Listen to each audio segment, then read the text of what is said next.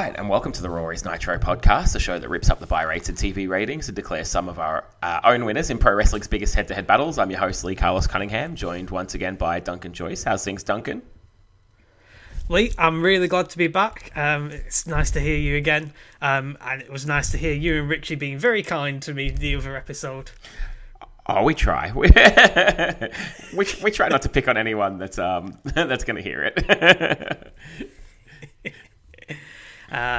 I've had a big absence from podcasting because I've had to prepare my portfolio pieces for my apprenticeship as a software developer, and it was just taking forever, even when I shut things down.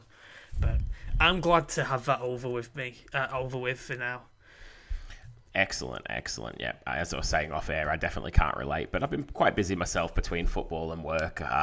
On this side of the world, we're quite lucky that we've not really been locked down too much, so things have been pretty busy over here, so I'm definitely not complaining by any stretch of the imagination. Nice.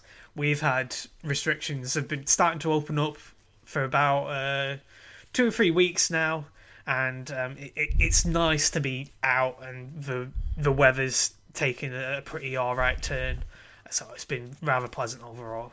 Yeah, I agree with that. We were watching the City versus Crystal Palace game on TV here last night about 9:30 p.m. our time, and we're all rugged up on the couch, and my wife turns to me and says, "How the hell is it sun shining in England and we're here under the covers?" Hey man, you got to prepare for anything over here. It could turn in an instant. Yeah, you always take a raincoat just in case. Yes. But we are here actually to discuss some wrestling again, as always. We're looking at some 1999 SmackDown and Thunder. It's been a little while since we've been able to get together and do this, so I wasn't sure what to expect, and boy, did we get a mixed bag. Well, speaking of needing to take a raincoat, WCW definitely needed their raincoat for this episode, I'll tell you that. Oh, absolutely. So it was rained off. It was Hurricane Floyd, wasn't it, that basically cancelled this episode? Oh, it was Hurricane Florence, I had it down as. Florence, there you go. One of the hurricanes stopped Thunder coming, as we'll get to when we get there. But it's the September 16 episode, because we did have a Thunder to review, obviously. We're going to be a quick podcast. September 16, 99 episode of SmackDown and Thunder. So this is going to be, as I said, quite the mixed bag. Which show did you end up watching first, Duncan? Well, Lee, full disclosure, I watched SmackDown first as my kind of treat to myself after this is my first bit of podcasting that I was prepping for since my portfolio. But I feel like in the interest of not ending on a whimper, we should really discuss Thunder first. We can do that. Before we jump into the show, I should mention as well, I forgot, SmackDown with a 4.5 rating to Thunder's 2.36, so a whitewash in the ratings, and we'll get to whether or not we agree with that in a moment, because we're going to go and check out Thunder first. Sting, a decade of being the hero, the franchise, the go-to guy, WCW's favorite son. But was all this a mere charade? Was the betrayal by Sting at Fall Brawl the final payoff of a grand scheme? We should have seen the clues. But the only thing that's for sure about Sting is nothing's for sure. The various appearances of the infamous bogus Sting. The rejection of WCW and the subsequent walking out on the promotion. You can stick it. A new Sting emerged. The colors were gone. He was draped in black. But was the blackest part his heart? Mysteriously appearing in the upper reaches of WCW events everywhere, he was like a specter. But was this the beginning of his true character shining through? The ease in which he quickly sided with the Wolfpack, the heightened emotion was now all too easy for him to display. It should have tipped us off. Kevin Nash could have been right. Maybe it was Sting all along driving the mysterious Hummer. He was seen coming out of one and attacking Rick Steiner. Remember? Yes, maybe it is even possible for the re-emergence of the bogus Sting to be a creation of the real Sting himself. The cold fact of this entire mystery is that Sting has now, once and for all, turned his back on his millions of fans around the world. What was once colorful and vibrant is now cold, calculating, and dark. We have witnessed better days. For this is a most trying time to have heroes in World Championship Wrestling. As you would have heard just then, Thunder starts out with a bit of a history of Sting video. It's pretty detailed and goes quite far back. It's not often that a wrestling company is willing to go through 4 or 5 years of storyline for fear of opening up all the inconsistencies that they'd booked throughout that period. But what did you think about that video there, Duncan? Yeah, that's true. It's quite wide-ranging. It's just really funny to me hearing all of this stuff that they're now pinning on Sting because he's a heel now, including several fake Stings. Oh, God. Him joining the Wolfpack is supposedly a sign. And then my favourite line from this, maybe Kevin Nash was right about the Hummer. Oh man, as I sat and watched this, I thought two things. This is really interesting and unique. And can you imagine if WWE tried to do one of these with Kane or The Undertaker? Kane was badly burnt at the hands of his brother, The Undertaker. Then he took his mask off and he wasn't burnt at all. Then he put it back on for some reason because the burns are in his mind. Like, it would be so bad. Then he ran for governor of Knoxville, Tennessee, or wherever it was. That would be class. But yeah, I enjoyed that video. I thought that was probably the highlight of the show. Oh dear. Oh man, we go to a studio here. It's Larry Zbyszko and Mike Tenay telling us that the Hurricanes knocked down the live feed. So what they're going to do is basically give us all the title matches from the past year or so, or at least clips of. Now, this reminded me a lot of in '98, the WWF over here, like to our free-to-air TV, aired like a 1-hour condensed version of WrestleMania 14 and a 2-hour condensed version of Survivor Series '98, and they were both awesome. This was a little bit less so. Yeah, this is more kind of like a live wire or one of those like recap shows where everything's joined in progress and nothing's really complete. Zbyszko calls Sting's turn the shock of the century. Not for me, but yeah, sure. Yeah. And just to clarify, this is Hurricane Florence that did this. The Hurricane had not been signed yet. They definitely had to stand back, though. Full disclosure before we start here as well, I know I usually give like a brief play-by-play of the matches. These were all played in progress, and I really didn't think anyone wanted to hear half a match's worth of moves, so I've pretty much just condensed it down to what the match was, how it ended, and any storyline advancement throughout. So if I'm a little bit lighter on notes, Duncan, feel free to jump in wherever you like here. Yeah, I'm mostly story-focused as well, but if something notable happens in the ring, I've got a note of it. It's, as you say, the two main developments that have come out of Fall Brawl and the Nitro that followed are that Hogan's getting a rematch for his world title at Halloween Havoc, and Goldberg has finally started to confront Sid about his bullshit non-streak. So, as you say, we're sticking with the kind of world title picture that dates all the way back to June, I believe it is. Yeah, and the first match they show us here is Macho Man Randy Savage versus Kevin Nash. My notes from this match are pretty short and sweet. Oh, cool, Medusa and Miss Madness are out with the Macho Man. Oh, WCW, back when they had logos on the canvas, that was cool. This is a really shit match, despite bringing up some great memories. DQ when Sid returns. So, yeah, we have to go over... There's also video packages going into these clips of the actual matches themselves. And the build to this... It's a Kevin Nash and Randy Savage match from... I think it's the Great American Bash, was it? I think I didn't take note. I wasn't sure what exactly they were doing at first here, and I probably fell a little bit behind in my notes on the first few. So, yeah, this is a batshit crazy feud. Macho Man painted lipstick on Kevin Nash, and so Nash filled Macho's limo with sewage. Then Macho's walking around with a bucket of something, and he quips, "Ooh, that's fermented, yeah." Oh, this I completely forgot the best part where he brings that out, and also.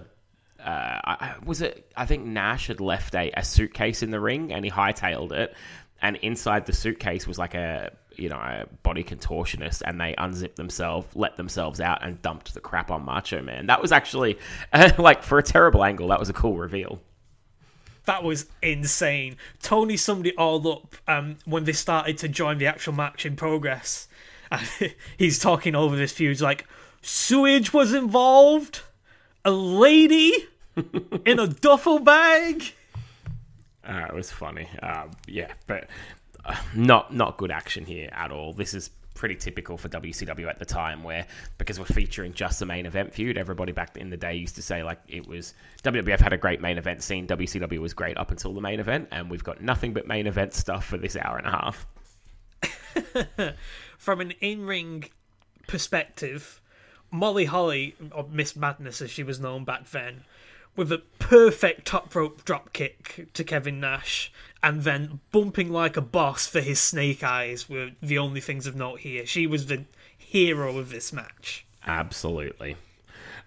We get a bit of a recap of the Kevin Nash, Macho Man, Sid, and Sting angle going into the next match, which is Sid and the Macho Man taking on Sting and Kevin Nash. This is a bit ridiculous. So basically, the Macho Man wins the belt in a tag team match, which I never like. But more importantly from that, like, Sid helped him.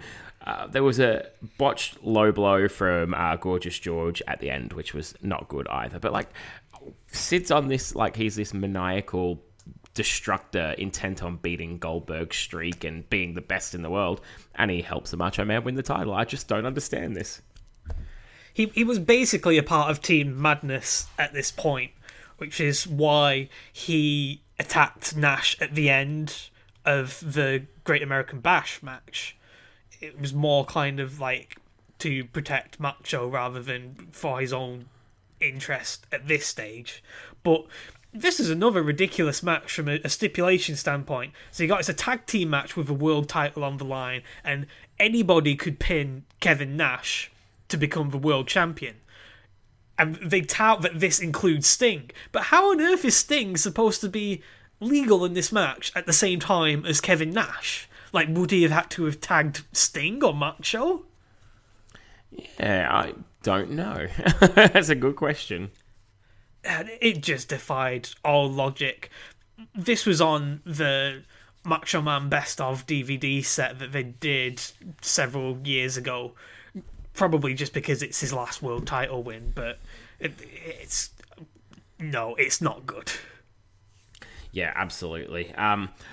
Speaking of not good and Macho's last world title win, the next night on Nitro, Macho issues an open challenge. And if you know anything about the history of the Macho Man and the world title scene, as soon as he gets there's normally one individual ready to steal the spotlight. So who do you think would be coming out for that challenge? Oh, you're going to need to give me a clue here, brother. Yeah. Oh, my goodness. Like, the biggest surprise was that he let him celebrate on the evening before getting involved. So my issue with this segment here is, so they, as with all of these clips, they run a video package based around the incidents going on.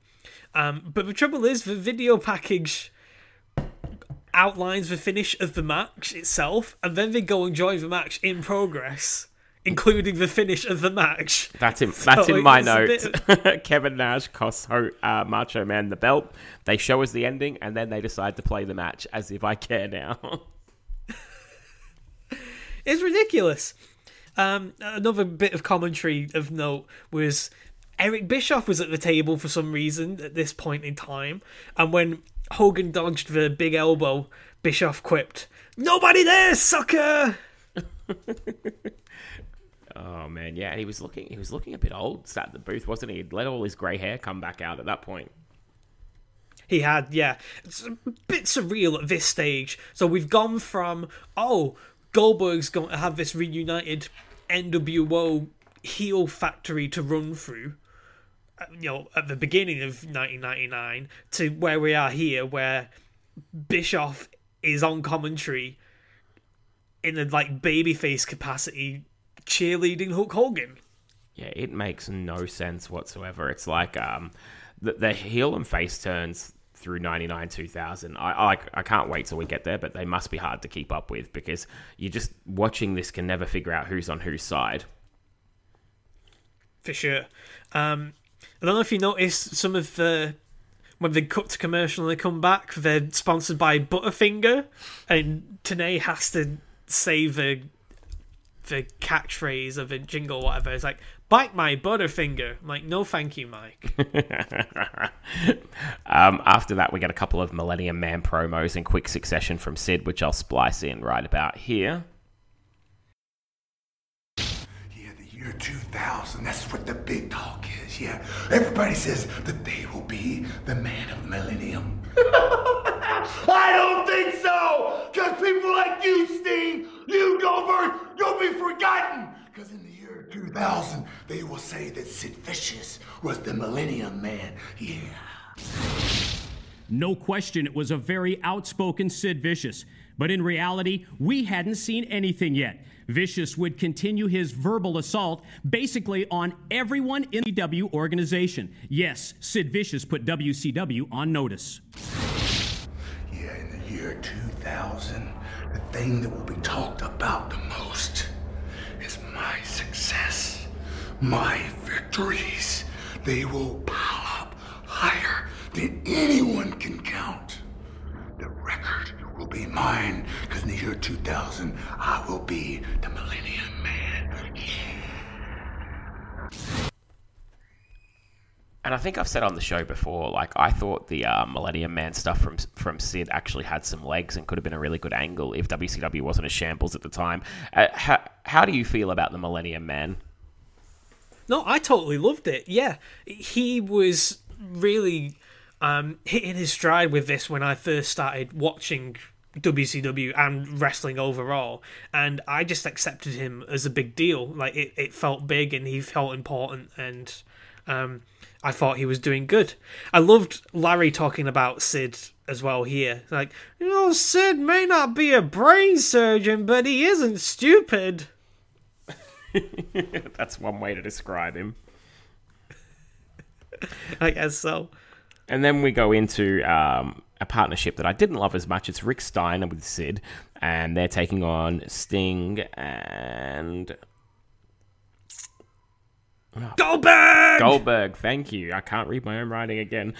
This one's on Nitro, so I started actually try and look at where they were fighting. So Hulk Hogan's on commentary, and this is, again, we join it late in the match, and the big storyline here is the heels go to use a chair. Hogan jumps up from the commentary table and saves the faces, but gets caught by the referee, so we see a DQ. And then Kevin Nash comes out and puts Hulk Hogan through the announce table. So not sure if Nash had turned heel or what here, or if he just wants the belt. I'm still trying to figure out what's going on. That's a pretty big bump for Hulk Hogan as well at this point in time. I feel like by the end of their program, he was a heel because of developments that we'll get to later on. But it still doesn't make an ounce of sense. Not one bit. Then we go to Road Wild, and it's Hulk Hogan versus Kevin Nash. Hulk's out of a jackknife, so he hulks up. Typical Hulk Hogan finish with the big boot and the leg drop.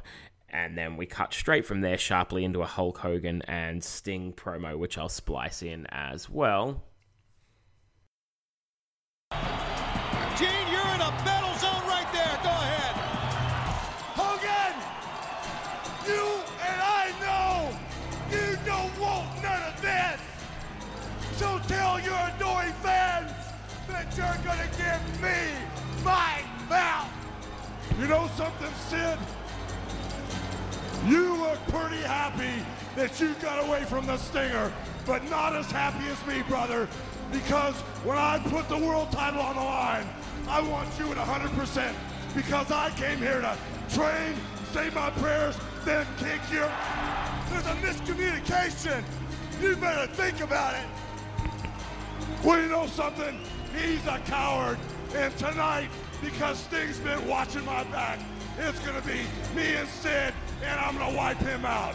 But Sting is the reason that I put Kevin Nash out of this business. Sting is the reason I'm going to kick his butt tonight. And brother, you, more than anybody, deserve a shot at my world title. And after I kick his butt tonight, right here, next week in Vegas, I'm going to give you a shot at my world heavyweight title. How about it, Stinger?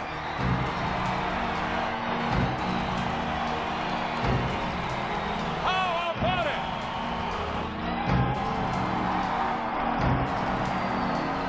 I have to thank Sting because I'm going to prove myself tonight when I'm very vicious.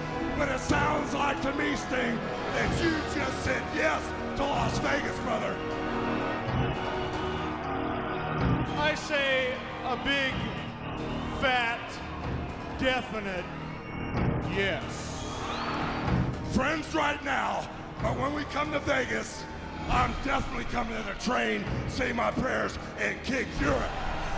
I'm gonna take Sid tonight, and with the power of these new maniacs in the red and yellow, I'm not breaking it in half because I definitely came here to kick Sid. But what did you Yes. think about all of this, the Hogan-Nash match and the Sting-Hogan promo here? So there's a lot of stuff to discuss here because over the course of this feud leading up to the Road Wild match, Hogan returns to the red and yellow gear at the behest of his son, who was there backstage holding it out for him while he was wearing an Ash Ketchum cap from Pokemon. a very young Nicholas there. Yes, very of its time. This, there's some kind of thing where, they highlight a multi-man tag where Hogan turned red and yellow again, and Nash submitted to the Scorpion Deathlock, and they put their careers on the line in this match. Yeah, which is a little bit strange. Like the Sturgis show, like the people are just there for the novelty show, and either Hulk Hogan or Kevin Nash's career is supposed to come to an end at this show. Yeah, I don't really believe that. No, I don't buy into it either. The match itself, again, probably summarised best by the commentary. Tony's talking about Nash and the way he's wrestling this match, and he goes, in his offense, he's not expending that much energy. Could be said about any Hogan or Nash match pretty much ever. Exactly. And then there's a point in time where they're all getting very excited. Like, oh, is he calling for the jackknife powerbomb? And then he just does some more listless brawling. Yeah, this was pretty terrible. Not good at all. The one that probably did get me a little bit more excited to see just because of the uniqueness of it, it's the WrestleMania 8 rematch. Hogan defending against Sid. Yeah, and another instance where whenever Hulk's in the ring with Sid, he bumps incredibly for Sid's chokeslam. Yeah, I mean, he does Hulk up out of it, but it looked pretty good. It certainly was no Undertaker Judgment Day 2002 chokeslam. My highlights of the setup for this was Sid coming out and asking, "Give me what's mine, Mr. Hogan!" Yeah, it's Sid's promos are definitely unique, but I don't know, like they just entertain me. I love Sid. And then did you see? So Sting came out and they did the promo off, and then when they were transitioning to Mean Gene interviewing people, Sid very kindly and politely gave Mean Gene the microphone. Oh, Sid, class all day long. the weird part about this match is Rick Steiner runs out. Sting comes out and makes a save for him, but Hulk drops the leg on Rick Steiner and they count the 3. What the fuck? Yeah, I feel like this was a staple of very early Botchamania. Yeah, just poor stuff. We then go to our next segment, which is Lex Luger out to warn Sting of his Hulk Hogan friendship. Hulk, of course, debuting his 99 New Millennium motto here of, I'm going to train, say my prayers, and kick your ass. Yes, that is all over these segments in abundance. Classic 99. And Lex comes across as the smartest man in wrestling, warning Sting off against Hulk Hogan. Yeah, that's sensible. I mean, anybody can be considered smart when you're measuring him against Sting. Yeah. The next match we go to is Sting and Hulk Hogan for the title. It's a good back and forth, but Rick Steiner and Sid come out to ruin it. Hulk, of course, after they dispatch the heels with the help of Goldberg and Lex, basically says, this was bogus, it wasn't on. I'm going to give Sting one more shot at the title, brother, which is going to be at Halloween Havoc. Yeah, also had some very pointed words for Luger as well. I thought both this and the Sid match were the matches that had the hottest crowd in all of these clips that they're showing. Absolutely, and they're 2 big money matches from years gone by. I know Hogan and Sid was a long time ago in the WWF, but it wasn't that long ago. Sting and Hulk Hogan was the Ultimate Dream match in WCW just a year and a half or so back. Did you spot Sting used a Vader bomb in this match as well? Yeah, it was a bit strange. I don't think he's just not big enough to really make it look impressive, is he? That's always been my gripe with Sting. He's often booked as this monster babyface, but he's not really got the stature to do that, really. It's kind of like when back when Edge was a babyface and he was feuding with Kane right after Kane had buried The Undertaker alive again, and he just stepped up to Kane with absolutely no trepidation whatsoever, despite Kane winning 3 consecutive pay-per-view matches against The Undertaker, which is, unprecedented in wrestling history. And Edge is like, yeah, no, not afraid of you whatsoever. I'm going to torture your manager / father. I'm going to take your world title, and yeah, it's all totally fine. Yeah, Sting's offense, I always found, sometimes it's really awesome and then other times not so clever. I'm not a big fan of when he's holding off 2 or 3 people at once with, he'll be booting one guy in the stomach and, back punching the guy to his right, just sort of flicking him with the outside of his fist. It just doesn't look like it's going to hold 2 guys off. They'd just grab him and beat him up if he tried that in a fight. That's true. We have a bit more continuation of the Lex Luger pointing the finger at Hogan. Basically tries to blame him for the White Hummer angle. If you've not heard of the White Hummer, you're either not an old school wrestling fan or you've been living under a rock. This is where the Macho Man got Kevin Nash into a limo, drove the limo into place, jumped out of it, and a White Hummer rammed into the limo twice to put Kevin Nash out of commission.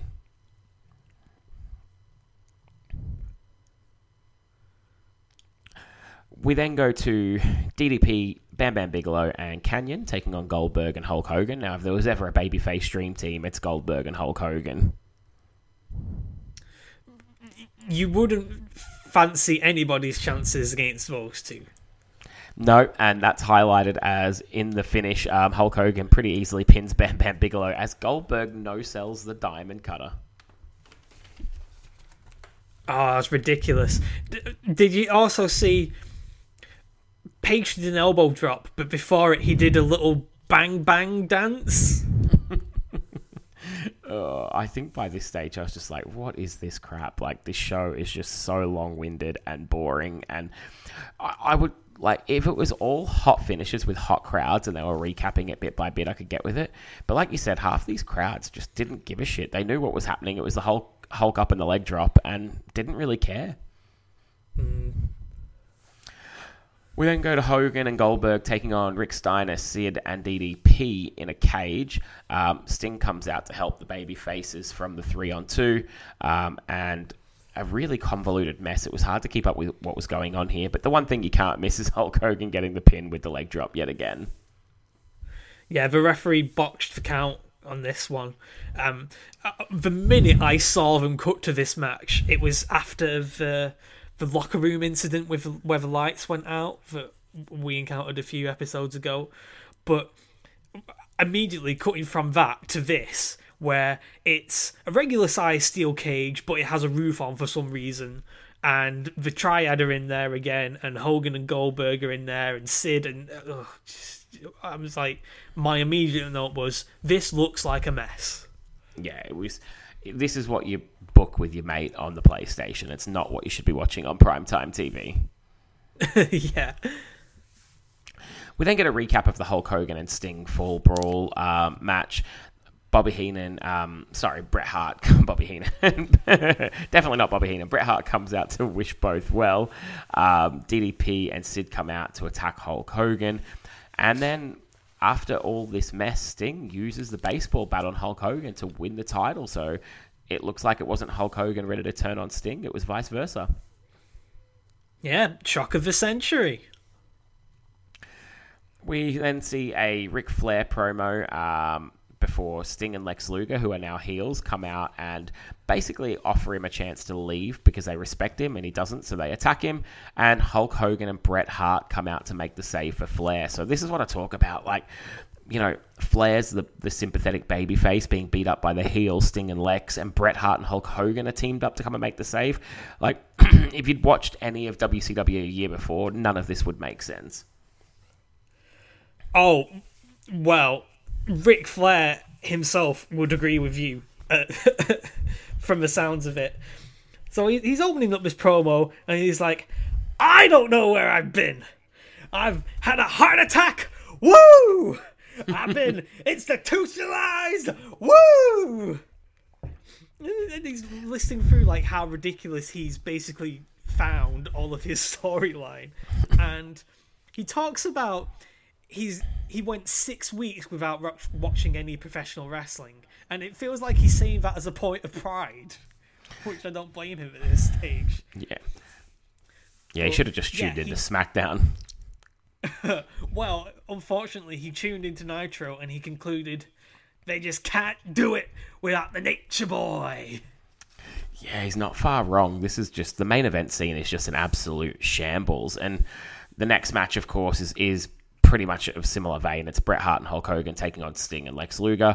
Of course, we get DDP interference, and Lex Luger uses the baseball bat to the face of Bret Hart to pick up the 1-2-3 in what will be our final match recap of the evening. And my notes just say, thank God this one is over. That was horrendous.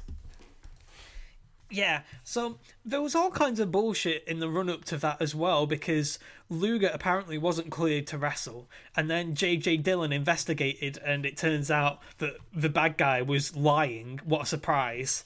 And so Luger was wrestling that match in street clothes, because he just didn't bother to bring his gear, because he just assumed that he'd be off the hook for this one. And I kind of wish he was off the hook for this one. I've got, there's a big logic gap, though, Duncan. This is 1999, and he's on the phone asking the person to look up on their computer the records.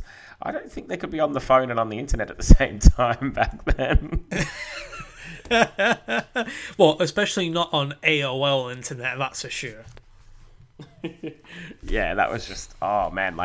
I said at the start, I just got so jaded with this so early. It was a real slog for me to get through. This is probably my least favorite show I've ever watched for the podcast, and the whole thing gets a 1 out of 10 on the Hammerlock scale for me. Yeah, as you said, this was a slog. It was fascinating for me seeing this was WCW up with their new and modern branding. And, you know, this was a branding that they use on all of the toys that I get when I was a kid. Like, the Bash at the Beach logo, I bought no end of toys with that logo on. And so, it's such a stark contrast to this brand new, slightly fresh branding in terms of, the look of the show and stuff. And how antiquated the actual main event scene felt. Yeah, it was just, it seemed like everything was 5 years out of date by this point, and they didn't help themselves by trying to hotshot heel and face turns to make it seem fresh. Like, they had good ideas, they just never stood by them. Like, even, if you take the finger poke of Doom, and like Nash has said in many publications that the idea was to rebuild a big NWO for Goldberg to run through. That's all well and good, but they didn't do it. Like, Goldberg having to start at the bottom of the NWO, and every week he picks off a new member because it's this big, it's Wolfpack and Hollywood have joined back up and there's 5,000 members. That could have been a good 2 or 3 month storyline for them, but they just gave up on it all so easily. Absolutely, yeah. And instead, Goldberg's left with Sid, which is kind of an intriguing prospect. There was one more skit going over this feud where Sid said he won't allow Goldberg to have the opportunity to touch what's mine. Okay. That's one way to put it. But, yeah, like, I think we saw the back end of Goldberg's title reign when Bam Bam Bigelow first turned up, that giving Goldberg a new monster to play with is kind of intriguing, but as like second fiddle to what could have been for like the NWO storyline, it definitely doesn't feel like the optimal way of using Goldberg for now. No, and a lot of these guys they bring in, they don't really give them a sustained push before throwing them to the monsters, and as a result, they just look like job guys. That will do it for the first half of the show, so it's halftime now. Peace God, now the shit is explained. I'm taking niggas on a trip straight through memory lane. It's like that, y'all. It's like that, y'all. It's like that, y'all.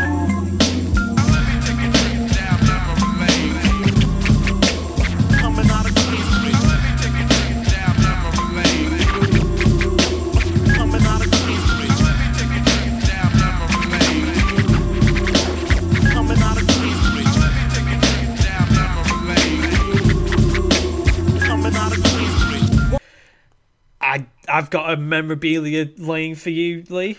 Oh, let's hear it.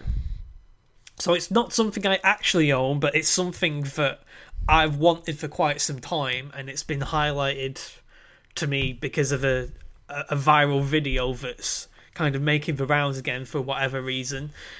It's the Bret Hart Simpsons figurine. Oh, I ordered this on Amazon last year and it never turned up. Oh my god, that is so gutting. Yeah, I've still not got it. Oh, what a pain. Because when we went around Prague last year, there was a comic store there and they had all of the REM Simpsons figures. For some reason, Peter Buck was like considerably cheaper than the other two. So I've got those displayed on a nice little, not case, but like a staggered staircase. And they're at the top of that. Yeah. But yeah, the Bret Simpsons figure is prompted by that video doing the rounds where I'm sure you must have seen it at some point. Yep. Bret's just bragging about being on The Simpsons, like, "Hey, Brock Lesnar, you got one of these?" "Oh, I don't think so." "What about you, Ric Flair?" "Oh, yeah, that's right. You weren't even on The Simpsons." And then he's got his smart devices like, "Play The Simpsons." Just need the shriveling Sheik to come and put him in his place. Oh man, yeah, I definitely want that piece as well. Actually, it's funny that you had something written down that you didn't own, because I had something that I never owned written down for my one this week as well.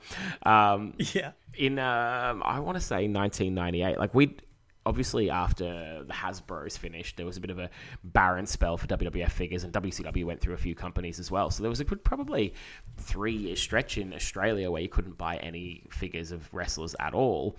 And then all of a sudden my local Toy World had the WCW set. Have you seen like that, the Nitro ring? It's like the black with the red posts, and there was like a series where Kevin Nash came with a referee and the Giant came with the Rey Mysterio figure as his accessory. Do you remember that set at all, Duncan?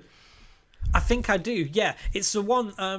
They have like the scaffolding go over the ring as well, leading to the Nitro set, and people could jump on it. Is it that one? Yes, that's exactly right. So this came out, and I had. I don't know, I would have been probably 14, 15, and whatever money I had aside, I put it all on lay-by, which for a lot of people listening now probably don't even know what that is, where you basically put a deposit down and pay it off until you can afford to pay it out. And I think you used to get like 6-week terms, so I was paying it off for, a couple of weeks, and all of a sudden the Jax WWF figures hit, I think either Kmart or Big W over here, and I was like, nope, went and cancelled the lay-by, never got it off, got my money back, and went and bought like Kane and Undertaker and Stone Cold and The Rock from like the BCAs with like the WrestleMania 15 carding instead, and went WWF. Oh, nice. Yeah, that Nitro set it's gained prominence for me again because JXT, who's an independent wrestler in Australia, he's gone and found a pretty decent version of that set. Like, it's still in really good nick, and he actually remade the advert for the set with his actual set. He's got all of the same figures that are featured on the box of it as well. Ooh, I'll have to check that out. That sounds cool.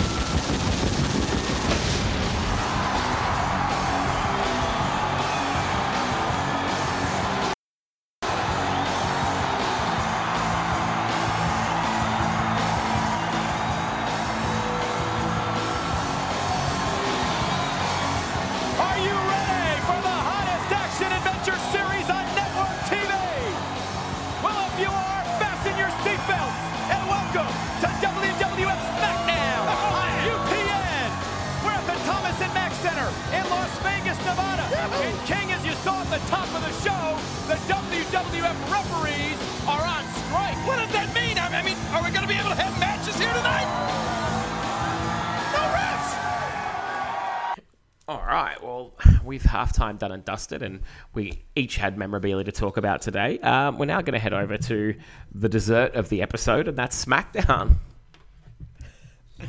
Well, if it's dessert, it's like a cheese board or one of those, because it's not very sweet. I'll tell you that up front.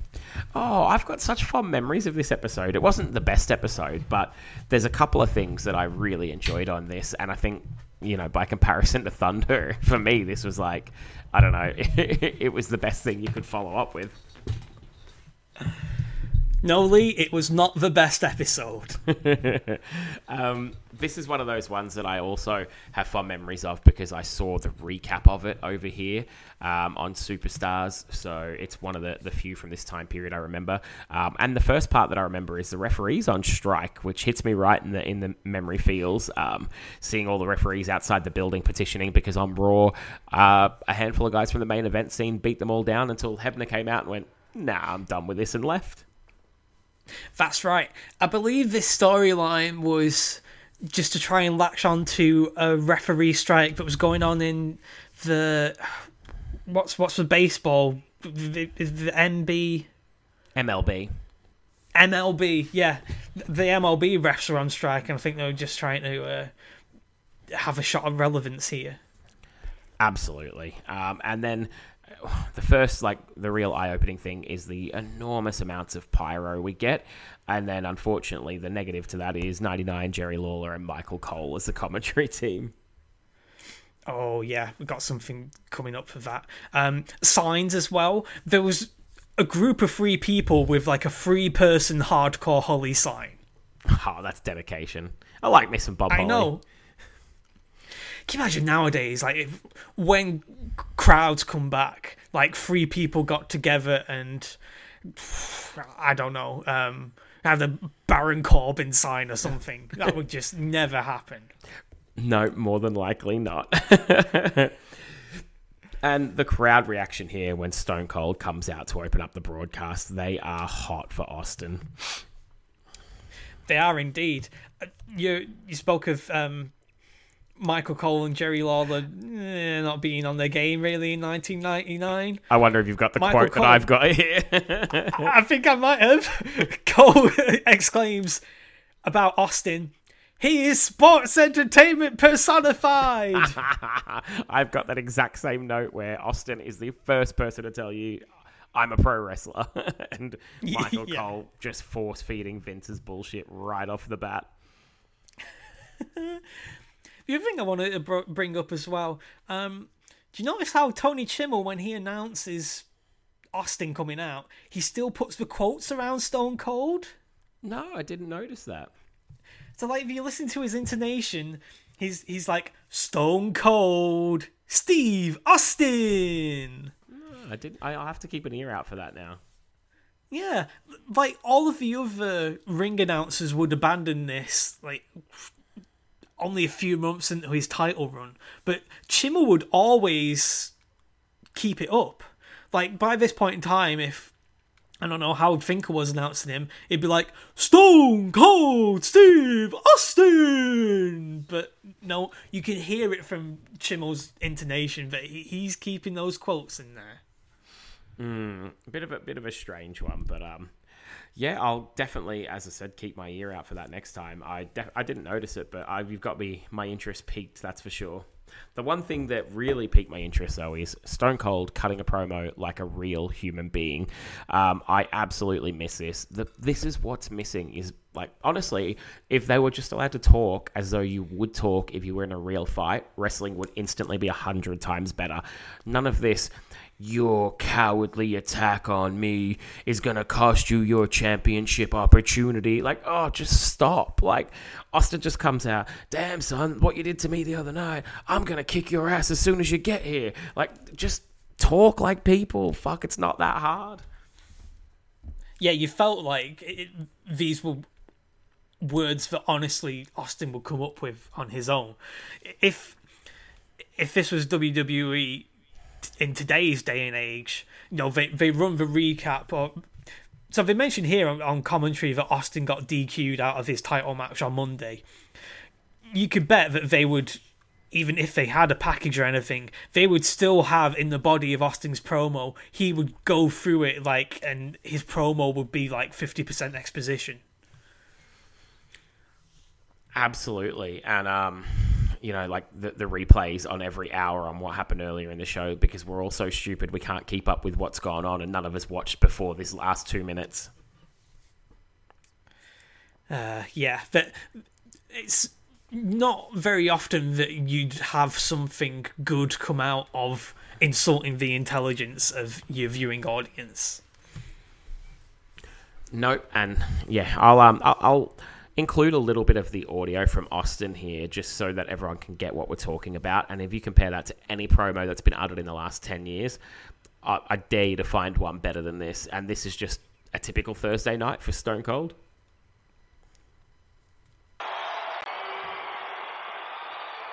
Triple H, just because I got disqualified this past Monday on Raw, don't mean that you're through with Stone Cold Steve Austin. Oh no, not by a long shot.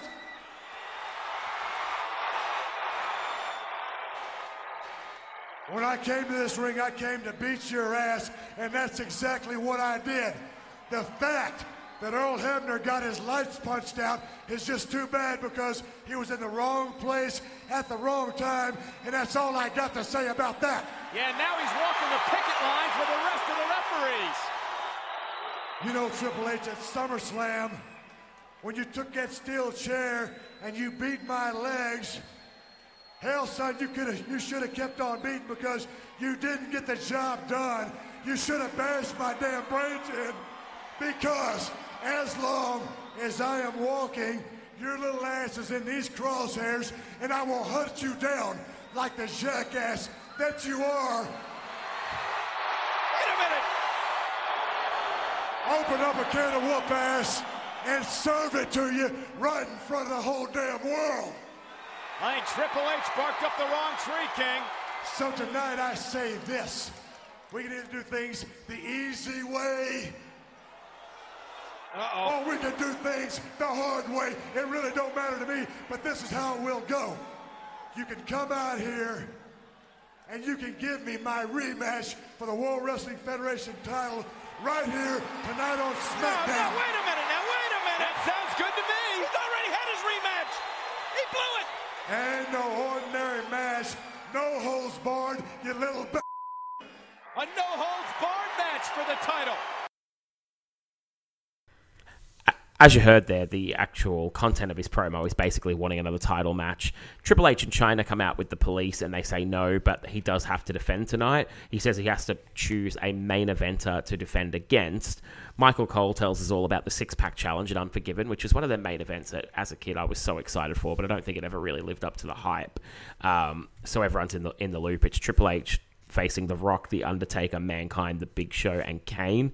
And we then finish this segment with seeing some footage of the referees going down on Raw before going out to the commercial. So a lot to unpack here, Duncan. What did you make of this segment? So hearing Triple H trying to get into this character, you can tell he's not quite there yet. Like, some of his phrasings aren't quite there. Like, he's telling Austin, "You ain't getting Jack." Yeah, fell a little flat. Yeah, and his other catchphrase, "That is the name of the game," did not stick around, thankfully. No, definitely one that could be left on the cutting room floor. Well, one thing that could not be left on the cutting room floor, because it was like 50% of the words that he said all night, is Triple H insisting that everyone kiss his ass. But I liked Austin's retort at the end. It's like, "After tonight, Austin 316 will be so far up your ass, you won't be able to walk again." Classic Stone Cold. Yeah. So, Triple H, who's been ordered to defend his title, they're teasing that it's going to be against someone that Austin has faced before in a headline match. Which I guess could feasibly go for anybody out of the main event scene, or like that's going to be in the six-pack challenge. So it could be any of them and maybe one or two other people throughout the show. But yeah, they don't give too much away here. But later on in the show, you kind of get the gist of where it's going. Yeah. Those people from the six-pack challenge are going to be busy themselves anyway, because there's a Royal Rumble rules match with all the contenders, along with, they've advertised, Ken Shamrock against Mr. Hughes and Big Boss Man and Al Snow in a pepper on a pole match. Main events anywhere in the country. If you've all got your Vince Russo bingo cards out, I'm willing to guess you've got a line filled out already just from what we've got so far. After the commercial, Shane comes out and calls out Joey Abs. The whole Mean Street Posse come out with Terry Runnels. I completely forgot that was a thing. It doesn't last long. And Shane runs and plunges over the top rope to all three of them. Stephanie and Testa shown backstage watching, of course, at a slightly awkward angle. We get a 3-on-1 beatdown before Abs pushes the other two posse away to go 1-on-1. And Gerald Briscoe comes out to referee. We get a suplex and a 2 count from Abs, and then Shane McMahon with a back elbow for a 2 before Rodney comes in, and he and Briscoe... Rodney comes in as Briscoe and Pete Gas brawl. Shane McMahon comes back with a low blow, and Pat Patterson comes out to referee, possibly the only referee I've ever seen in shorts. Rodney gets on him, but Shane McMahon hits a spear, a little bit botched, hits a flipping senton type move, and Sean Stasiak comes out as a referee to count the 1, 2, 3, and then Steph comes out and kicks Joey Abs. This was as convoluted as it gets, and definitely some Russo-esque booking, as you mentioned there. For sure. You can tell they're in a desperate state for referees when, Sean, I'll record your conversations with me in secret for a rib. Stasiak is your referee to finish up this match. He's just treated like a piece of meat here. Briscoe was getting a lot of flack for his slow counts, and Lawler quipped, "Not a Jerry Briscoe count, it's geriatric." So yeah, very busy match in terms of run-ins and storyline. It was kind of passable overall. I feel like it put the referee strike storyline over a bit more than Shane's story. There's an admirable dive from Shane. I loved in the post-match, Stephanie was giving Joey Abs a punt in his actual Joey Abs.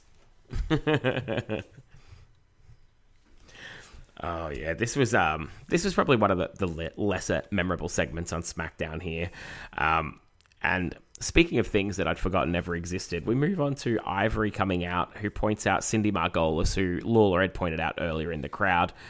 She brings her into the ring. This is also cringy and awkward. Praises her for a little bit, but that heel praise that you know she's about to turn. Then eventually wants her to pose and show off, wants her down on the mat to put on a sexy pose, and calls her a bitch. Jeff Jarrett comes out, and this is the part that I do remember Jeff Jarrett putting the figure 4 on Cindy Margolis. Ivory celebrates with Jeff Jarrett, and of course, he then puts the figure 4 on her as well. So, yeah, this is Jeff Jarrett in his lead up to his matchup with Chyna, putting the figure 4 on any women he can find. Do you remember any of this, or what did you think watching it back? So I have no clue who Cindy Margolis is.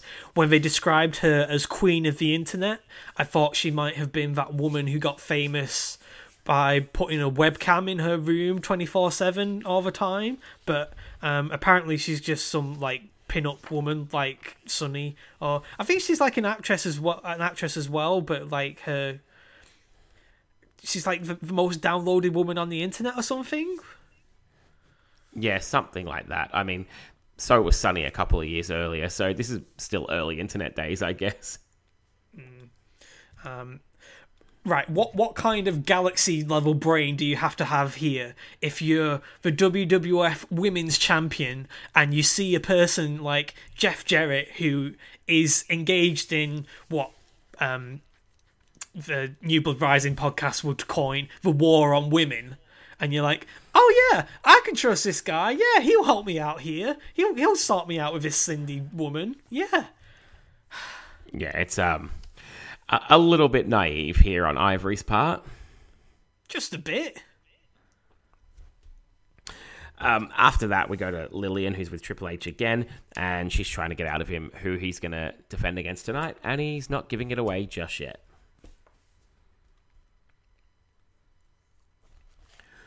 We then go to our next match, which is Mark Henry, who's our current European champion, Sexual Chocolate Music and Shoes, to take on Steve Blackman.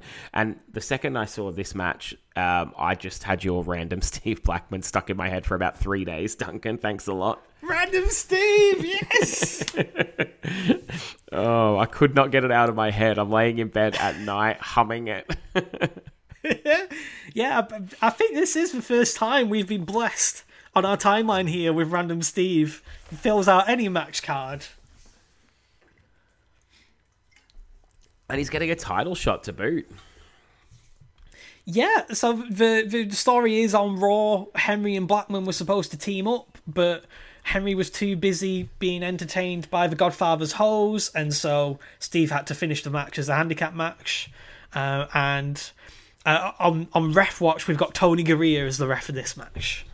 Indeed. And how did we find out Mark Henry was backstage with the Godfather's hose? Oh, was it GTV? It was. So, who do you think they were building up for with this? I always was under the impression it was Goldust. Yeah. So I'm trying to think of. We're probably going to see at some point, if we keep watching Thunder and we see any Seven vignettes. I'm looking forward to those because, yeah, what could go wrong with a creepy man in face paint staring at a kid's bedroom? Imagine like Harvey Schiller and What's It Shaw welcoming in Vince Russo and Ed Ferrara, like when they start their new jobs, like, welcome to WCW Creative, where nothing can possibly go wrong. Possibly go wrong. It's like the first thing that's ever gone wrong. Won't be the last. We get lots of kicks by Blackman, but it doesn't last long. Val Venus comes out while he's on the outside and low blows him with a kendo stick and then nails him in the head for it. Mark Henry's distracting Tony Garea, so when Blackman gets back in the ring, that allows Henry to pick up the 1-2-3. A very, very quick match, and then D'Lo Brown comes running out and hits a very impressive sky high on Mark Henry to close out the segment. That's the thing of note here, yeah. Obviously, it would have taken a lot of cooperation, but I like D'Lo being highlighted here. The match itself barely existed. Yeah. Good to hear that Real Deal theme, though. I always liked D'Lo's theme. Absolutely. We then go backstage where Cindy Margolis is being loaded into the back of an ambulance by some EMTs, no doubt to be taken to a local medical facility. And Jeff Jarrett gives her some abuse while she's on the gurney. That cracked me up. Fucking great. That's a message from me to China on my internet. Download that. Just awesome stuff. Jarrett was really hitting his straps here as they let him go. He just... Oh my god. I'm a bit worried though if your best wrestling personas are supposed to be you with the volume turned up to 11. Is this Jeff Jarrett coming out as a massive misogynist? Yep. Less said about that, the better. Test, of course, is the man in shining armor because he comes backstage and sticks up for her. And this, of course, leads to Double J challenging Test to a matchup. Well, Test is getting married, so he's an appropriate defender of all women, I guess. It's like, hey, you can't keep bad-mouthing women. I've got to marry one later. And she's on this show. I'm going to get into you before you put her in the figure 4. Well, we'll see how that goes.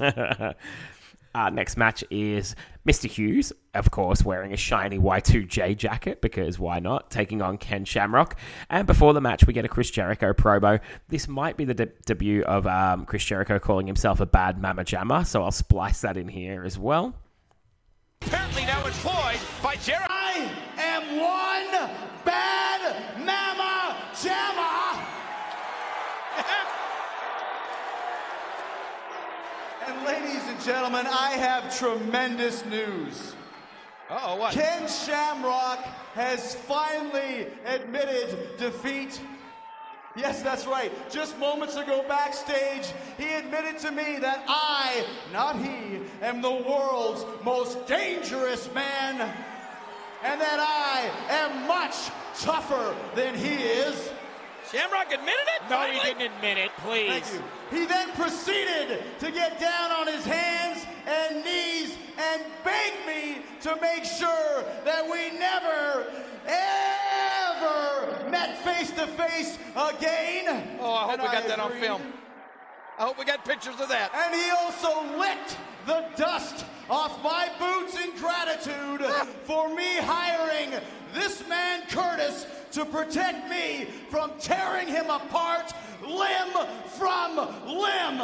Ladies and gentlemen, I hope you do not believe this. And it's for that reason that I have allowed Curtis to take my place in this match tonight. What a guy. He's allowed Curtis Thank to you. take his place. And not only did I do that, but I also scoured the streets of this city to find a referee who was qualified enough to work in this match, and I found that, and so much more. Ladies and gentlemen, may I present to you one of the greatest international officials of all time, a man who is so respected and revered that he is forced to wear a mask as to not be mobbed on the streets by his adoring fans. I think he meant revered. I present to you the great Mexican official, you're gonna love this, Senor Manuel Garcia Lopez, or as we know him better, El Dopo! Yeah! El Dopo! Who? El Dopo! El Dopo, ladies and gentlemen! Yes! Who the hell is You El remember all Dopo? those great Come classics on. that he officiated? I mean, we grew up with this guy. Man, look at El Dopo. Maybe even standing in the same ring with El Dopo. Senor, mucho gusto. And Jericho then brings out a referee for this match, the supposedly legendary man from Mexico, El Dopo, which is a obviously larger, older man in a referee's outfit and a mask and some like overly baggy dress pants. So what a lot to go on before the start of this match here. What did you think about Jericho and Mr. Hughes in the build-up to this, Duncan? Oh, there is a lot going on here. So on the previous Monday, they did this thing called the Y2 Jail to attack Shamrock. I mean, nice ring to it, but it basically just looked like a steel cage to me. I loved Jericho's promo here. He says that he talked to Shamrock in the back, and Shamrock admitted that Y2J is actually the world's most dangerous man, and he licked the dust off his boot in gratitude that he hired Mr. Hughes to prevent Jericho from ripping him apart limb from limb. Oh my god. Shamrock, of course, comes out pretty pissed off. We get a good outside brawl before he puts on the ankle lock, but Hughes gets to the rope, and El Dopo calls for the bell and disqualifies Ken Shamrock. Ken Shamrock, of course, goes a little bit nuts here and goes for the mask of El Dopo, and of course it's Howard Finkel, and Shamrock gives him a good kick for good measure here as we close out the match. I mean, who are you to doubt El Dopo? Lillian Garcia is then backstage with Mankind, who chats about the 5-man Rumble, doing a bunch of Rock's pieces during his promo, and basically still probably... he's kind of... this. I know, like, from reading Foley's books, they were going to go towards a feud here, but it always bothered me how Mick Foley would basically bow down to The Rock here, even though they'd both been world champions that year. I think it's just trying to work with the natural nature of these characters. Like, Mankind's a bit earnest and dopey here. I loved him talking about how him and The Rock are a finely tuned automobile, and Mankind, The Rock is the front end, Mankind is the rear end, but not just any rear end. It's the people's rear end. I enjoyed this, really. I like how Mankind is basically just that misfit in school that sees what the most popular kid in school is doing and like, oh, it's working for him, I ought to get in on that as well. Yeah, look, I don't dislike him. He's entertaining, but I think like this period with The Rock probably killed the Mankind character permanently. After this, he has to go back to Cactus Jack to really be a threat. Yeah, I think it...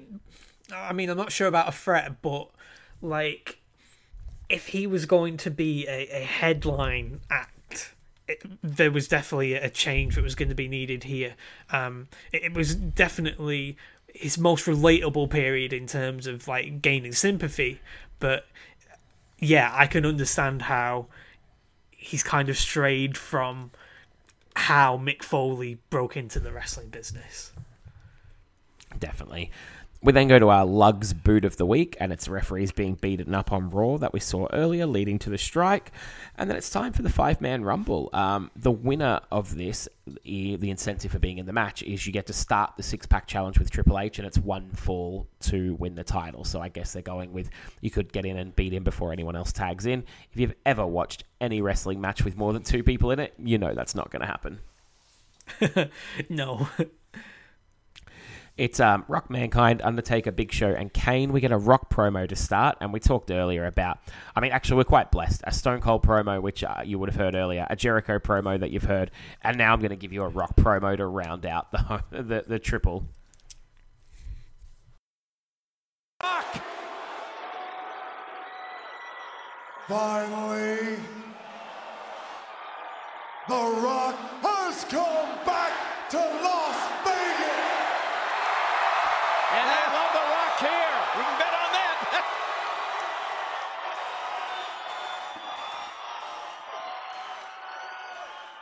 Undertaker, Mankind, Kane, and The Big Show.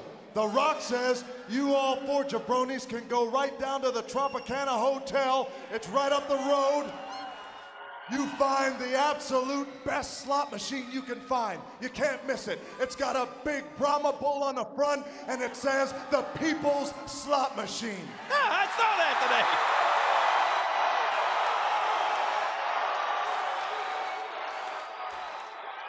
And then one of you jabronis pulls the handles, and there it is. 1 Brahma Bull, 2 Brahma Bulls, 3 Brahma Bulls. You jabronis hit the jackpot. And then all of a sudden, you're jumping around like a bunch of idiots. Undertaker, with his Mickey Mouse tattoos and his 33-pound head. Oh, what are you laughing at? Jumping around, screaming like a girl. And then all of a sudden, Kane running around doing cartwheels, scaring everybody in the casino. I won. Let's party.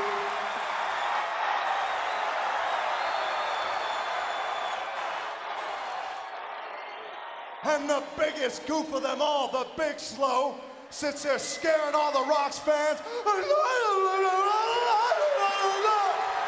Big Slow? Oh, he's 500 pounds.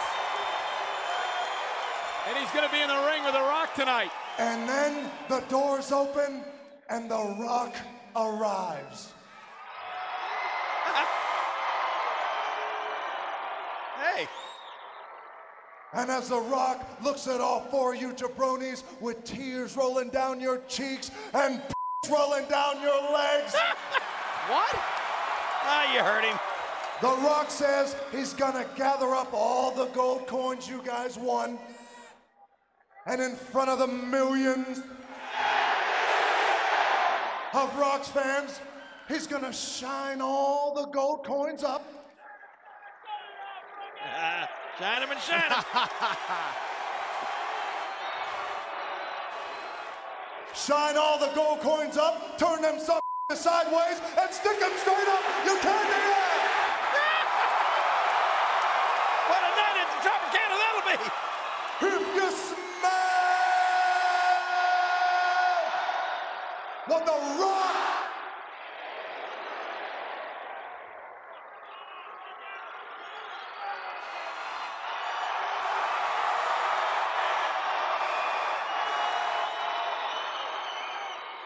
is cooking. He chops down all the heels in this match and does a really good job. And of course, we then have to have the biggest one of the bunch, the Big Show, coming out to start the match with The Rock. Did you like this Rock promo here, Duncan? I did. It's very typical, reliable Rock, finding some kind of premise and turning it around into shining something up real nice. And I think this is the first time we heard the Big Slow as well. It stuck for a long time. It sure did. They brawl for a little while before Mankind comes out. It's quite fast-paced. Rock and Sock hit a nice double team, a couple of double team moves on Big Show before Kane comes out. Cole talks about Triple H hitting all the challenges with his sledgehammer recently. Undertaker comes out in street clothes. He looks a little bit like he would the next year as the American Badass. Mika, who, like, I was watching this late at night, Duncan, and as the Undertaker makes his entrance here, Mika had woken up, so my soon-to-be 9-year-old had come down and sat on the couch with me and said, look, you can sit quietly while I'm watching this. And the Undertaker comes out on the ramp, and she goes, it looks like he's about to tell all his children he's disappointed in them. I just lost it. Well, she's not far off, because he just sits on commentary and he calls The Rock the phony tough and the crazy brave. Oh, I always hated that line. I don't get it at all. So, like, you're pretending to be tough, but you're also crazy for being brave for no reason. It doesn't make any sense. No, you've kind of got to be one or the other. Yeah, exactly. Well, yeah, so, like, I thought he was talking, like, I thought he'd use that line for a collective group of people. He's saying that The Rock is both of those things at once. Makes no sense. Yeah. You fearless coward, you. Mankind eliminates Kane, and then The Rock dumps Mankind before Big Show hits a choke slam. He throws The Rock out, and in a finish very similar to the 2000 Rumble, Rock holds on, and Big Show thinks he's won it. Rock and the Big Show then struggle as The Undertaker gets up from the commentary booth and dumps them both out. Big Show confronts him, but Mideon and Viscera come out to get in the way, and then The Rock jumps in with a chair. Not his wisest move, so perhaps he was crazy brave on this night. nails Mideon and Viscera, but Big Show boots the chair into his face, and then Viscera recovers long enough to give him a big splash to end the segment. Some more Big Show and Undertaker dissension, and I don't know about you, like I know they're probably not anyone's favourite, but I don't mind the Mideon Viscera still following the Undertaker around aspect of this story. Yeah, like, I don't know a lot about this time period, but I feel like the whole ministry thing was just kind of dropped, and all of the focus went on Big Show as Undertaker's new apprentice, so to speak. So I'm glad there's still some kind of continuity rolling around in there. It's kind of odd to me that Undertaker wanted to win this match, even though, like, he's going to be supposedly starting this championship match at Unforgiven now, when he clearly seems to be in no mood to do any kind of wrestling whatsoever since when he came out last in this match, went to commentary right away, and only entered when all of the people left in this match were in a prone position, and he just had little to do, as little as possible to do. Yeah, and the Undertaker not wanting to wrestle is going to be something you're going to see a little bit more of in possibly the next episode, but certainly before Unforgiven, so get ready for that. Oh, I feel like it has to be. What did you think of this segment or this match overall? I didn't mind it. I thought it was probably a little bit too quick to be impactful. I preferred the DX Corporate Rumble from 1999 January to this one because there was a few more people and it lasted a bit longer, and the stakes were a little bit higher, the number 30 spot in the actual Royal Rumble. I loved that Corporate Royal Rumble. It was on the Best of Raw Volume 2 VHS set that I used to have. Wow. And it was great because, like, you had, like, the double subterfuge at the end where, like, everyone you think from the corporation and DX has come out. Oh, but then Mr. McMahon comes out. He's in the corporation. And then you think, oh, no, so that really is everyone. And then China comes out at the very end. It plays with your expectations really well there. But this match was just punch kick city, apart from a decent elimination flurry. Exactly. Then we go to our next match, which is the Holy Cousins taking on Chyna and Billy Gunn. Chyna actually comes out solo and is going to take the match on her own, and she dominates early as well. It's funny because for a moment I thought they messed up with a referee strike because it looked like Earl Hebner was in, but it's actually Dave Hebner. Unreal, yeah. I didn't realise that they were so alike. Like, I thought by this stage they'd have kind of drifted a little bit, seeing as how Dave's just sat around backstage and Earl's the one in the ring taking bumps all the time. Yeah, I guess the stripes brings them a little bit closer together. Hardcore Holly takes over for a little while before Billy Gunn comes out to tag. We get double team from the Hollies and then a hardcore suplex before Chyna hits a DDT and the hot tag to Billy, who cleans house and hits a famouser for the 1-2-3. But Chyna is not happy with him. This allows Jeff Jarrett to sneak in with a fry pan and lay Chyna out. Deborah and the Cat come out as well. They bring out an apron and a soup ladle and they put that on Chyna and in her hand. Some great heat for Jeff Jarrett here. Get back in the kitchen and fix my supper. Holy crap. Great heel work. We then go to Lillian, who is with the boss man, and he's got a doggy bag with pepper in it for Pepper on a Pole. So, yep, we're going there right now. Yeah, and just in case the joke went over anybody's head, Bossman went to the trouble of writing doggy bag on the doggy bag. Yep, can't miss this. It's right in your face. Our ref for this one is Sergeant Slaughter. It's a bit of brawling early before Al Snow hits a backdrop and a top rope crossbody, but he's caught in a modified Bossman Slam. That was a pretty impressive spot, actually. And then he's hit with a nightstick, but the British Bulldog comes out with some Rottweilers. Bossman still is able to get the bag, but he tosses it, which Al Snow then gets it, and apparently this is one of those on a pole match where you don't need to get it, you need to get it and be on the canvas with it, so there's that little technicality. Bossman runs through the crowd to avoid the dogs, and Jerry Lawler brings a line which I can remember so vividly from a kid when these dogs are out. He just goes, "Stay! Stay!" Oh, his little bulldog impression. Yeah, it was so funny. I feel like you're underselling the chase sequence at the end there, Lee. Bossman does not only escape through the crowd, he does a Marty Jannetty blind man bump over the barricade because he's so perturbed by all the Rottweilers. Not even any salt in the eye from the doggy bag. No. Oh, man, this was just a bit of a mind mess of a segment, so it's only going to get worse from the kennel with the kennel from hell, but we're still there now. Wow, yeah, they referenced the kennel from hell on commentary. You know it's coming. It's looming. Yeah, we're getting closer. We get the 6-pack challenge and the kennel from hell on the same night. I think we're going to enjoy that pay-per-view for the wild ride that it is. From there, we go to our previously spoken about challenge of Jeff Jarrett, the Intercontinental Champion, taking on Test. Test hits his big boot early in a side slam and a gut-wrench powerbomb, all for 2 counts before the posse come out. We get a Jeff Jarrett drop kick for a 2 and a second rope clothesline before Test hits a power slam. Stephanie then comes out, as does Shane, and the Stooges come out, and there's a bit of a... and Sean Stasiak as well, actually. And it ends in a big schmoz. Jeff Jarrett's able to hit his second rope arm breaker on Test.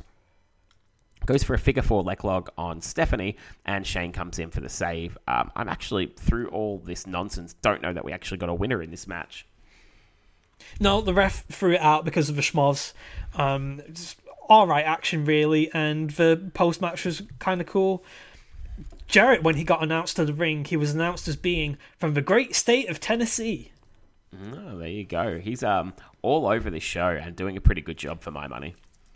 Yeah, he is. He was also the smack of the night with Duke Nukem 0 Hour on the Nintendo 64 before this match started. Where they replayed him putting Cindy in the figure 4. Speaking of all over this show as well, by the way, did you catch before this match started? We cut to Triple H with all the security, and the Stone Cold, for some reason, is lurking in this 18-wheeler trailer. And it's just unintentionally hilarious to me. He looked like brain dead or something, like sneaking out from behind the door, like... A little bit stalkerish, but yeah, definitely a weird moment. The other thing about this as well, so you saw China was back with Triple H and the security, remarkably recovered from her frying pan attack. Yeah, just like back to normal. It's such a weird couple of months here for China, where she's a face in one segment and a heel in the next, and I'm glad when they move past this after. I think if it's not Unforgiven, they move past it around No Mercy. Yeah, I feel like nobody on the writing team thinks about this at all. Like, it's almost like there's this mirror universe China that's hanging out with Triple H, and the real China is in her own feud. But, at least when there was Mirror World Spock in Star Trek, they had the courtesy of giving him a goatee so you could tell them apart. China with a goatee would have been a look in 99. Well, don't treat her like a woman, don't treat her like a man. It's fair. Perfect. Yeah.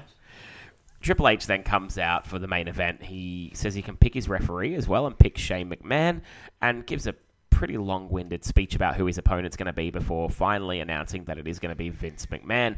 During all this, we see Vince backstage with Linda, who half-heartedly tries to talk him out of it. He does come out and try and refuse the match, but Triple H goads him into it, basically saying that he's going to sleep with Linda and he's got no balls and whatnot. And Vince finally attacks him in his suit, no less, before Triple H goes into a bit of a beatdown. We get a China cheap shot, a Vince low blow, and some outside brawling before we see an elbow through the table. And Vince, coming out of this table spot, somehow got someone's drink spilt all over him because he's wearing a light brown shirt and it's now got a huge wet patch on it. Yeah.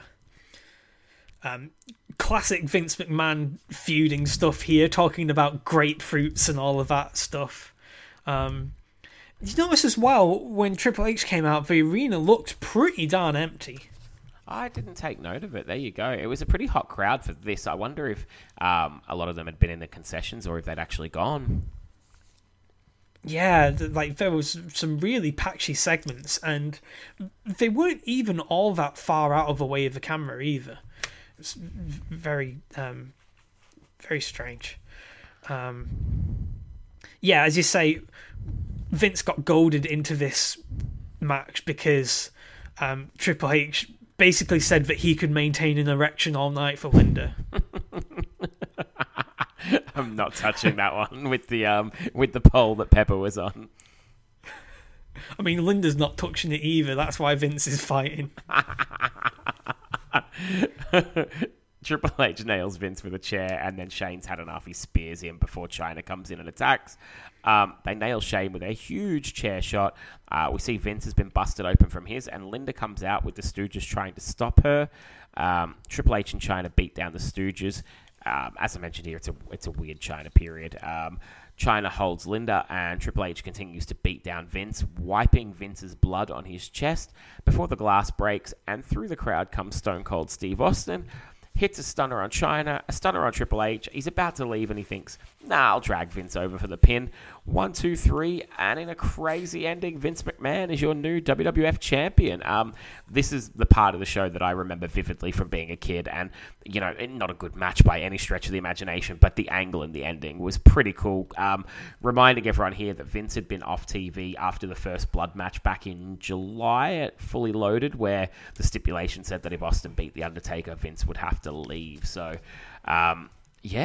pretty crazy all around for the main event. What did you think about this, Duncan?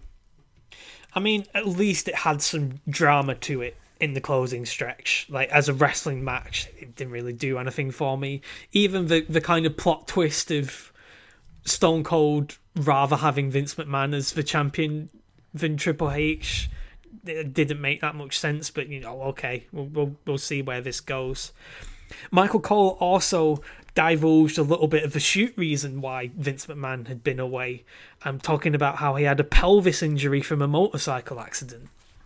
Oh, I must have missed that in my notes. There you go. Yeah, so you know how, like, in the... what did they call it? Not the end of an era, but, the First Blood, where Vince said, okay, I'll piss off now. I think it was in the a end of an wheelchair era. For all that. Well, it was. Oh, okay. I remember the video package. Somebody's gonna bleed. Somebody's gonna leave. Somebody's gonna leave. Yeah. But yeah, overall, like a good segment, if not a good match. But that brings us to the end of SmackDown.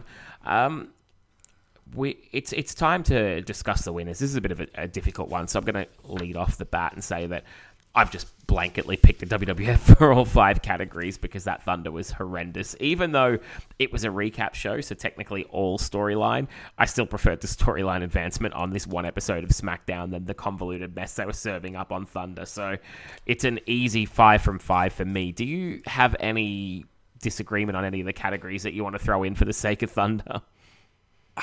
I mean, I really can't. Like, I should state from the off here, this episode of SmackDown really didn't do anything for me. Most of the matches were garbage, but at least they were able to put together a show, and it felt like they were servicing what they were doing better than WCW, who had to scramble together and kind of retroactively build up Sting's storyline, even though the stuff they were showing didn't really necessarily seem to logically portray what they were trying to do with Sting at this point in time. Yeah, I think that's pretty fair. Like, not the best episode of SmackDown by any stretch, but, I mean, an average SmackDown in 99, 2000, 2001 is still better than anything I've watched in a long, long time, so I never get mad going back and watching these shows. And the same could be said for probably like a 96 to 98-ish episode of Nitro or Thunder, but by 99, they definitely weren't holding up to that category anymore. No, it just felt... WCW, by highlighting all the same people that were in their main event storylines, kind of dug their own hole, really. It made everything feel a little bit monotonous. WWF, like I said, the wrestling wasn't great, but you got some kind of variety in pacing, and there was some good promo work at least. Yeah, exactly. So a pretty easy win, obviously one that was kind of by default more than anything. I'm genuinely looking forward to getting back and watching an actual episode of Thunder when we get back on this train. But for now, it was good to actually get back on the timeline and have a look at some more 99. So I really enjoyed this episode of SmackDown for what it was, and I didn't enjoy Thunder at all. But overall, still glad to be back at it, Duncan, and catching up with yourself and recording again. That's the best part of this, yeah, catching up again. I think in terms of wrestling, this was one of the worst weeks, but at least I feel like we've reached our nadir here in terms of the show quality, and I want to see where things go from here. Interesting. Well, yeah, I'm definitely going to be keen to get back in a bit quicker if we can this time, schedules permitting, so fingers crossed for that. Have you got anything coming up with Kyle anytime soon? Have you guys been on a little bit of a hiatus as well with all your stuff going on? Yes, Kyle's been kind of similar to me, really. Like, his job's got a bit complicated with the way the pandemic and the reopening of the schools was going, so we've not really had time to record, but we are due, as of recording, to record tomorrow, resuming our Tape Trader Diary series. We're going to be looking at Raw from whatever the first week in November of 2000 is. And it's going to be headlined by Rock and Austin teaming up against Rikishi and Kurt Angle. Nice. Very newsworthy show that I'm looking forward to discussing with Kyle. Of course, you can go back and listen to all of our past episodes as well on our SoundCloud page and Spotify and Stitcher, and subscribe to Apple Podcasts and all that stuff. Absolutely, you've got to get me on for the episode when it's SmackDown, where it's Triple H and the Road Dogg teaming up against Benoit and one of the other Radicals. I can't remember which, but that was one of the only ever episode of SmackDown that I got handed on tape when I was in school. So at some point when you get to that, I'm definitely keen to join you guys if we can line it all up. Cool. Awesome. Well, that will do it for us today. Another good episode in the bag. Thanks, everyone, for listening. And definitely go and check out Then Now Whatever on Twitter and listen to the podcast as well. I've been on there a couple of times as well. And Kyle and Duncan do a great job reviewing a lot of old fun stuff that really hits the nostalgia area for me. So thanks again, Duncan, for coming on. It's always a pleasure, Lee. Yeah, good to be back. And we will see you all again next time. Thanks for listening. Cheers. The end is here. The game is over. No more pretending. No more